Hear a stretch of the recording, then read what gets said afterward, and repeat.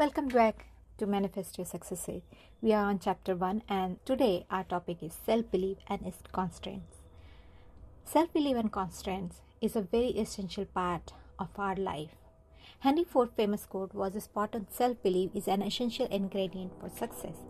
Albert Laszlo Wasby, a professor at the Northeastern University and the author of the formula, The Universal Law of Success, found that the self-belief plays a major role in succeeding in life. Often, we assume that people who went to a university like Harvard become high achievers. Because of their education, we think that Ivy League graduates somehow get different training or use their brand name education to open doors. And that's what makes them successful in the long term. But Barbasi's research suggests that students don't excel because of the school they attend. The single determinant of long-term success was arrived from the best college a kid Mary applied to. Even if she didn't get in, Barbasi wrote, meaning that if she applied to Harvard, got rejected, and went to Northeastern, her success was on her a par with the Harvard graduates who matched the SATs on high school grades. Is it that weird?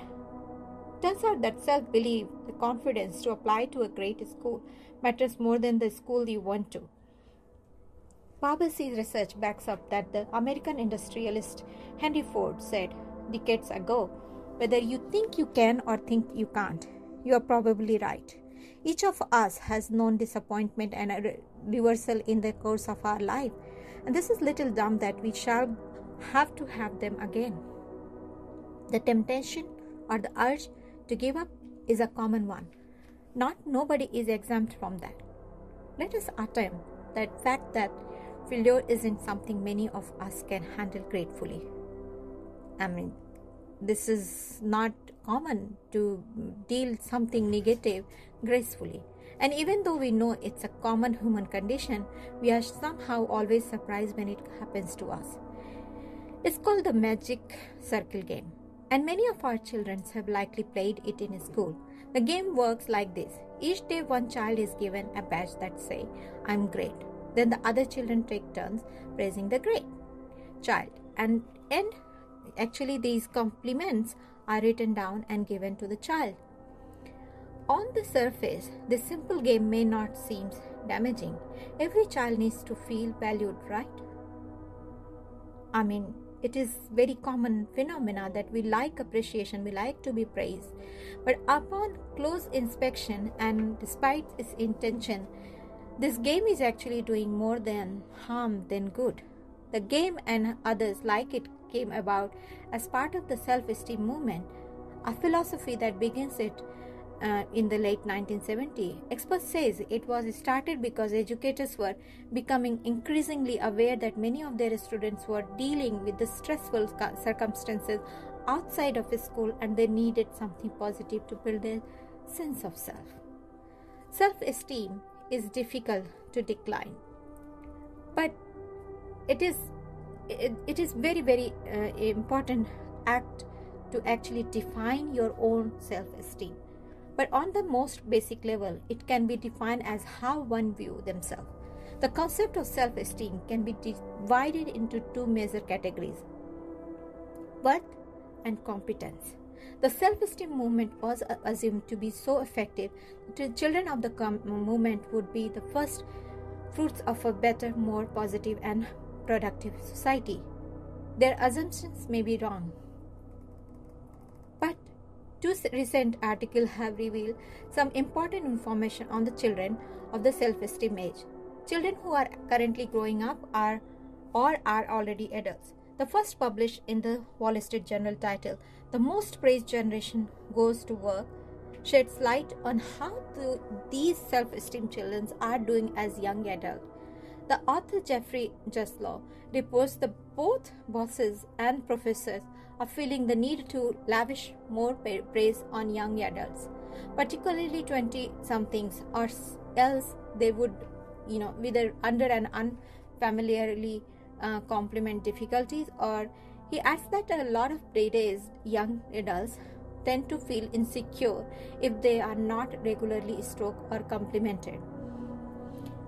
What's more, Corporations are going so far as a hire consultants to teach managers how to compliment employees using email and prize packages to simply going little more than showing up to work.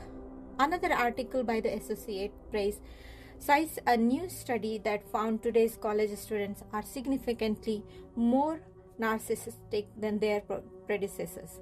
Narcissism is a personality disorder marked specifically by an inflated sense of importance, a lack of empathy and credibility of learning from others, and the inability to accept criticism, even if it is constructive. Psychologists worry that the trend would be harmful to personal relationship and society as a whole. The researchers who conducted the study describe it as the largest ever of its type and report that the average college student was 30% more narcissistic than the average student in 1982.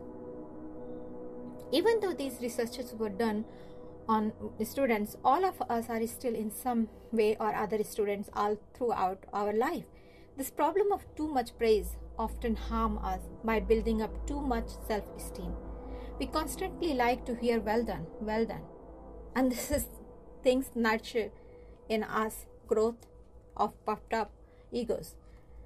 Thinking more highly of ourselves than we ought to think is called pride.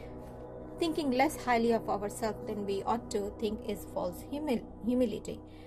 Thinking about ourselves soberly is true humility. We need to realize our sense of worth as well as the fact that we are not totally worthless.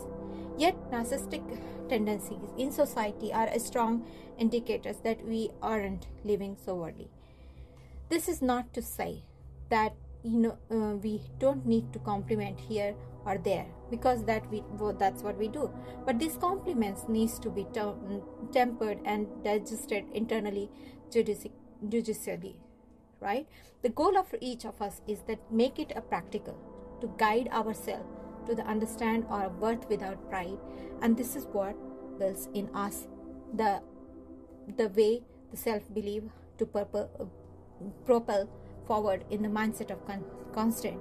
We can observe this quality while studying the exemplary life of many people. For example, in Bible, St. Paul says in Philippians 2 verses 3-4 that we should do nothing from selfishness and empty conceit, but with humility of mind let each of you regard one another as more important than himself. Do not merely look out for your own personal interest, but also for the interest of others. Our success is inbuilt in our customer success, and only by courageously projecting the uniqueness that we could offer to our customers in a humble way, catering of their interests first and foremost rather than our own, defines the true process of understanding the perseverance of the success. So, what are your thoughts? How do you treat yourself, and how do you build your self-belief? That's the question I would like to ask to myself and to yourself. Don't forget to leave your comment. How did you build your self-belief? Have you gone through any positive or negative side? Share your comment, share your experience. We would love to hear your story, your side of constraints. And what do you think about your today's episode? Don't forget to like, share and comment. Share the pride, share the self-esteem, share the love to everyone else. That's it for now. Thank you so much for listening, and we will see you in our next episode.